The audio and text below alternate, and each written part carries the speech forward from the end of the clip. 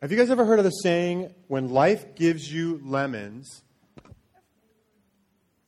Anyone know what the end of that is? Make lemonade. Hey. Yeah. Oh, boy. Well, it's just easy. We got the whole answer then. The problem is that's sometimes hard to do. So what we're going to be doing today is we're actually going to make some lemonade while I'm talking up here. And we're going to ask you guys to help at different parts of this story. Okay? So the big question we're asking is, what do we do when we're having a hard time?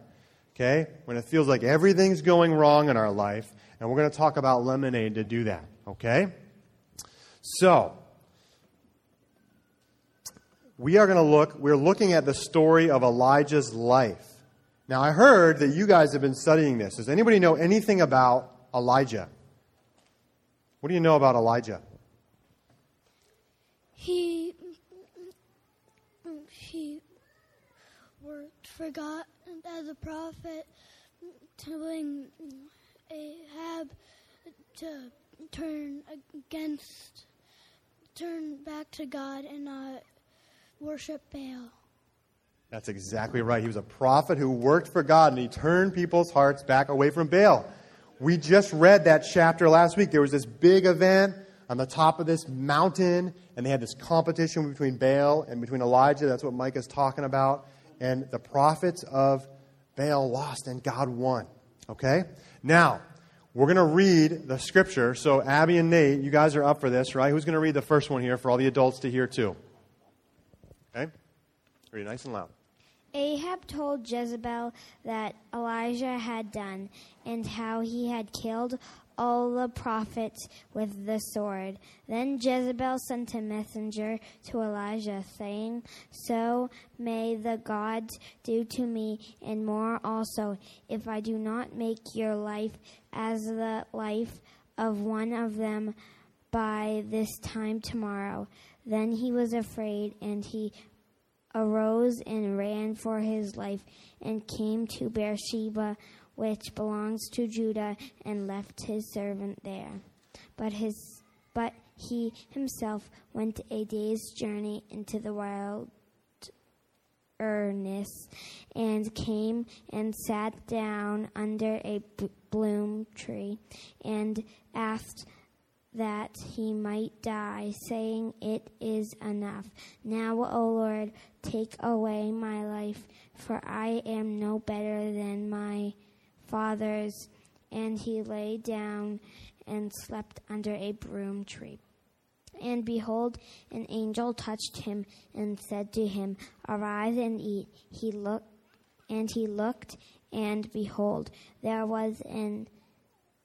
was at his head and a cake baked on his stones and a jar of the water. And he ate and drank and lay down.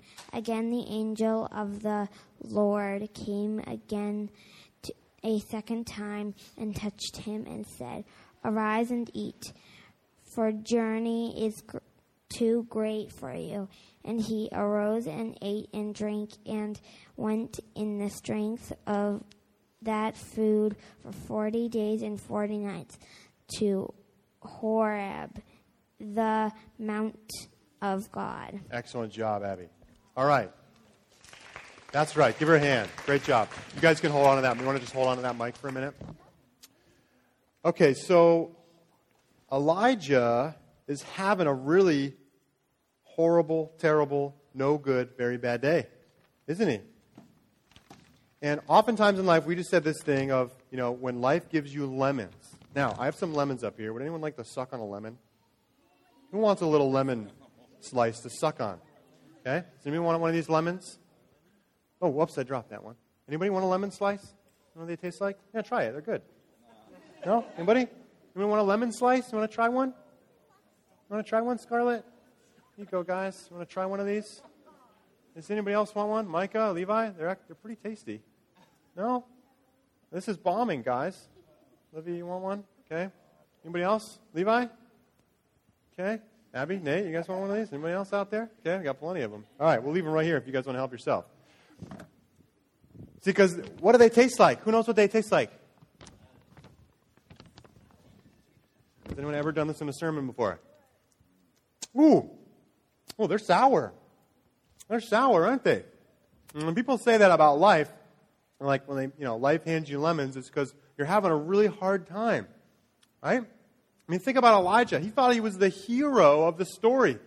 He just won this huge battle between the prophets of Baal. He traveled back to Jezreel with, meeting Ahab there, the king, and he thought he was probably going to be celebrated as this hero. And it was a total 180 because now Jezebel wants to kill him. And so what does he do? He runs away because he's afraid. And he isolates himself. And he says that he wants to die even. He asks God just to take his life. That's crazy talk. He's totally desperate. He's not liking himself very much. He feels like a failure. He says, I'm just like everybody else in this country. Just like my fathers, he says. I wonder if some of you have felt that way sometimes.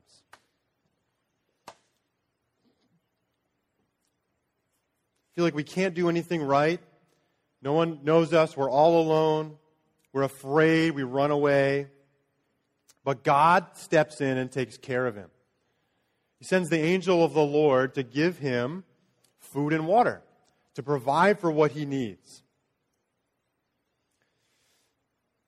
So, guys, what do you need to make lemonade out of these sour, not very good tasting lemons?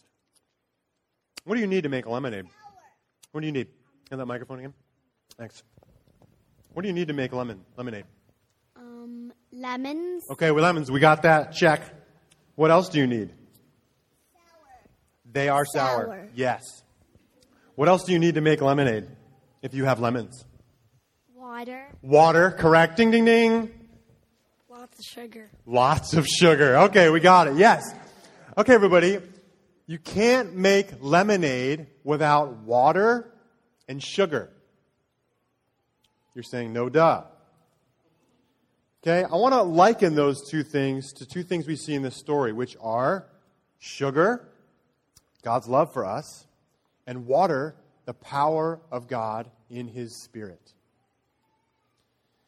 When someone says, hey, when life gives you lemons, make lemonade, it's easy to say that. But you need sugar and water to do that. You need to know that God loves you and that He has the power to help you. So, here's our big idea today. I want you guys to practice this with me. When you're feeling blue, remember what's true. Everybody do this. Everybody do this. God loves me. Come on, adults. God loves me, and He's in me. When you're feeling blue, remember what's true. God loves me, and He's in me. There are not two more important things to know in the whole world than those two things.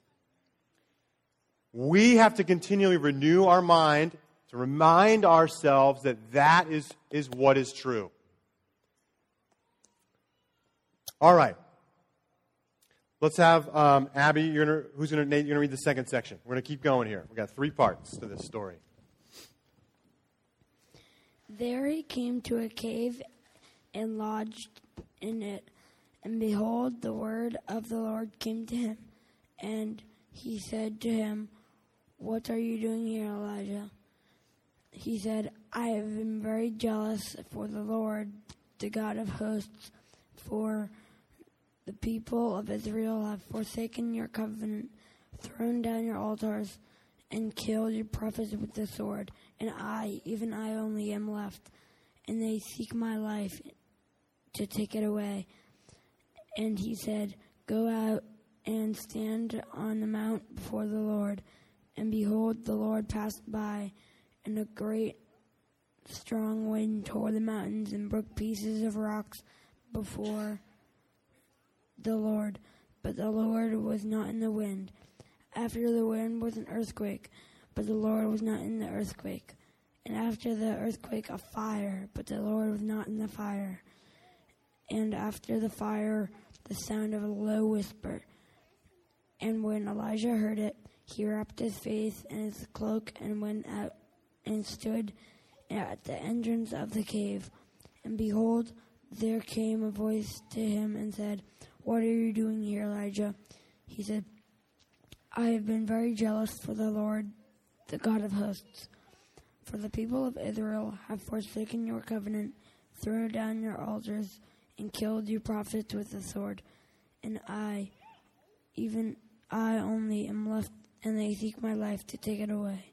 And the Lord said to him, Go, return on your way to the wilderness of Damascus. And when you arrive, you shall anoint Hazael to be king over Syria, and Jehu and the son of Nimshi you shall anoint to be king over Israel, and Elijah the son of Shaphat and Abel Mohelah you shall anoint to be prophet in your place. And the one who escapes from the sword of Hazael shall Jehu put to death, and the one who escapes from the sword of Jehu shall Elisha put to death. Yet I will lead 7,000 in Israel, all at the knees that have bowed to Baal, and every mouth that has not kissed him. All right, give him a hand. Nate, good job. A lot of tough words in there. All right, in this section we see God tries to help Elijah make some lemonade. Elijah's not very cooperative. So I want a few of you, Keith's going to come up, and he's going to help make some lemonade. So the first step is you got to squeeze the lemons.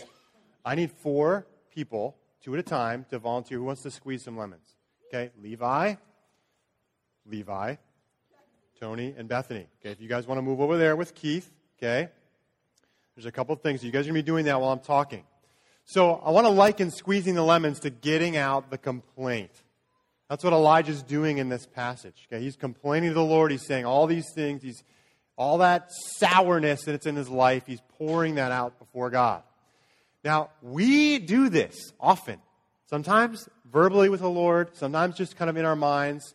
We're just going through the litany of all the things that are wrong with our day or our week or our decade. The Bible encourages that to some degree, right? You look at the book of Psalms. It's encouraged for us to bring those things to the Lord. And the Lord responds to Elijah in this. But the interesting thing is that if you run through the list of the things that Elijah talks about, most of them are not accurate. Or it's not the whole picture. He says he's been jealous for God. That's pretty true. He says the people have abandoned the covenant. If you were here last week, you know, they just reinstituted the covenant. That's not exactly true. They threw down God's altars. Elijah just rebuilt the altar on Mount Carmel. They killed the prophets. Well, not all of them. Obadiah, as we heard, saved a number of the prophets. And the prophets that got killed most recently were the prophets of Baal. He says he's the only one left. He knows that's not true because he just met Obadiah, who reminded him that he had saved 100 prophets. And he says, now they want to kill me too. Which is interesting because Jezebel sent a messenger and not an assassin. Which in my mind is kind of, if you wanted to kill somebody, why would you send a messenger to let them know? Maybe she's just dumb, but that's not the best plan. You'd rather send a ninja assassin and they would just be dead. So I don't know what's going on there. If she has some fear of Elijah because what have happened, or she's just trying to intimidate him or make him feel afraid or to threaten him. Isn't that what we experience from the enemy of our souls? When we're in a hard place, we're going through hard times, it's all about intimidation. That's what's happened to Elijah, and he's gotten hooked by that. He went from being this bold guy on this mountain and facing down Ahab, who also wanted to kill him, to now just running away and not even asking the Lord what to do next. The point is that all these things that he's running through his head in this place of fear are half-truths at best. And that is the same place that we go to when we're in a place of despair or hopelessness, or we feel discouraged, or we feel like we're a failure, or we want to give up. It's the lies that are going through our minds.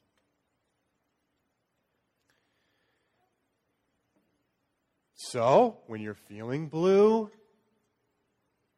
you remember what's true. God loves me, and He is in me. That is the sugar, and that is the water, the living water, the power to still obey and move forward.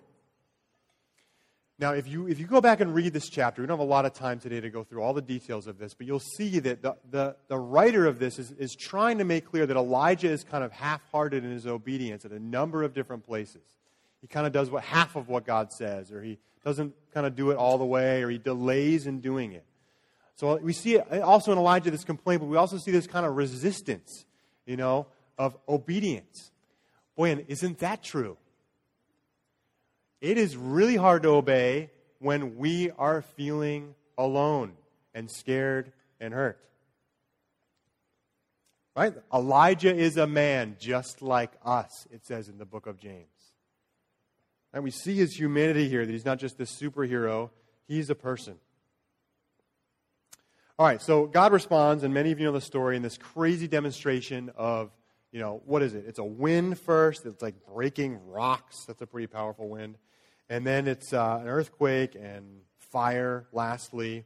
And it says that God's not in each of these things. So, we're still squeezing the lemons.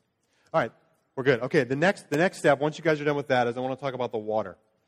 So, in John chapter 7, Jesus says this: if anyone thirsts, let him come to me and drink. Whoever believes in me, as the scripture has said, out of his heart will flow rivers of living water. Now this he said about the Spirit, whom those who believed in him were to receive, for as yet the Spirit had not been given, because Jesus was not yet glorified. So this water, this powerful presence, is the Holy Spirit, the member of the Trinity. And that's what's happening on this mountain. There's this crazy demonstration of God's power, right, to help. And Elijah sees this. Not that he hasn't already seen enough in the previous chapter, but he sees this crazy demonstration of the power of God, right? And that's what God is doing for Elijah, to help him see, hey, look, you're afraid of Jezebel? Don't you realize who I am? Right? That I can just command earthquakes and fire and wind that can break rocks and mountains. Right? That's who you are following. But it's interesting that it says that God's not in any of those things. Now, this is a little bit of a mystery, this passage. You can read a lot of different reasons about, why God's in the whisper. And some people even actually translate it and they say, no, it's not a whisper. It's actually a loud, booming voice. So there's a lot of debate about what this means, but here's my take. I think it's one of two things. I think one is that God is trying to communicate to Elijah, if this is in fact a whisper, that he's not just working in these big, fantastic events that you see, that he's working all the time. Even in things that are very difficult to perceive, like a whisper. Do you hear that for your own life? That God is always working? I heard a teaching recently by a guy named Steve Backlund. I know I referenced this a couple weeks ago. But he says something along these lines. God is always doing way more than you think. He's actually doing 7,000 times more than you think he's doing. That's what he tells Elijah. Elijah says, I'm the only one left. And God says, no, I have 7,000 others that have not bowed the knee to Baal or kissed his feet. Right? God is always doing 7,000 times more than you think. We just can't always perceive it, like a little whisper. The second thing I think he may be communicating here is that his voice is what really matters. God is inviting Elijah into a place of relationship. It's not just, okay, right, here's this big bang and a boom and a burn. He's talking, he's speaking to him. He's saying, look, Elijah, this is my power, but don't you know that you're my guy, that I'm going to back you up, that I've got this all covered, that I care about you and that I love you? And this is what I'm talking about with the sugar. Okay? And the sugar is going to be one of the next steps that we do in adding for this lemonade. We'll need a volunteer for that in a minute. Right? It's the sweetness. It's God's love for us. We have to be grounded in knowing that he is totally committed to us in a loving relationship. So, despite all this stuff that God does, what does Elijah do after that? He repeats the same litany of inaccurate complaints that he had before. He doesn't get it. He doesn't get it. He still brings these same things before. And so God just says, okay, fine. Listen, this is what you're still going to do. I want you to go anoint this king, anoint this other guy to be a king, and then anoint Elisha. What's interesting about this is that Elijah doesn't do those things. He never anoints either of those kings. Elisha ends up doing it. And he doesn't anoint Elisha, as we're going to see in this next section. He doesn't fully obey to what God asks. And the reason is he's not getting the power of God in his life, that God is with him, and that God loves him and cares for him. So we don't want to do that. So when you're feeling blue, remember what's true. God loves me, and he's in me. Very good. Okay. Abby, are you around? Nate's going to do it. Okay, Nate, why don't you read that last section? So he departed from there and found Elisha, the son of Shaphat, who was plowing with 12 yoke of oxen in front of him, and he was with the 12th. Elijah passed him and cast his cloak upon him, and he left the oxen and ran after Elijah and said, "Let me kiss my father and my mother, and then I will follow you." And he said to him, "Go back again, for what have I done to you?" And he returned from the following him and took the yoke of oxen and sacrificed them and boiled their flesh with the yokes of the oxen and gave it to the people.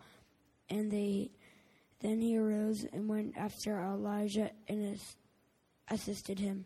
All right, awesome job. Give me another hand. Good job, Nate. All right, so again we see Elijah doesn't anoint Elisha, does he? Just puts the cloak on him. Now, you could debate about whether that is the anointing, but it seems like when that word is used, anoint, there's a pouring of oil and this proclamation about who somebody is. He doesn't do it. He's a little half-hearted in how he's going about things. Again, he's not getting the foundational truths that we need when we're in a tough spot, which is that God loves me and he's in me. We see in the life of Elisha, though, someone that is enthusiastic about following God, right? He breaks all ties with his former life, right? He says goodbye to his mother and father. He says, I'm doing this new thing. He sacrifices the oxen, which probably were his. The rest might have been his father's or something. He's saying, I am going to follow Elijah. So, how close are we to the lemonade?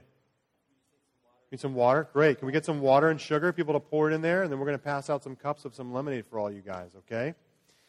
So, God's plan, we see throughout the book of Kings, continues to move forward, even though Elijah is not fully obedient in every place.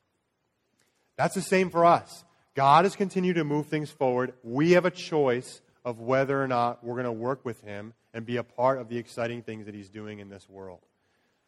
The foundational things that we have to know is that God loves me and he is in me. It's interesting when we think about the life of Jesus. Jesus was in a very similar place at one point in his life. It was right before he was about to die. And he asked God, hey, if this cup of sour whatever can pass from me, let it be. But what did he say? Not my will, but yours be done. Jesus was able to do that because he was grounded in the two things of knowing that God loved him and knowing that God was with him to help him follow through on what God was asking him to do. So, when life gives you lemons, make lemonade. But you have to have sugar and water to do that. If we're going to take stuff in our life that is difficult, places where we feel burned out, tired, weary, like a failure, alone, frustrated, the truth that God is offering to us in this passage is that we can do it. But we have to know that God loves us and that he is in us by his Spirit to give us power to overcome, to do what he's asking us to do. And that God is always doing 7,000 times more than we know. Always.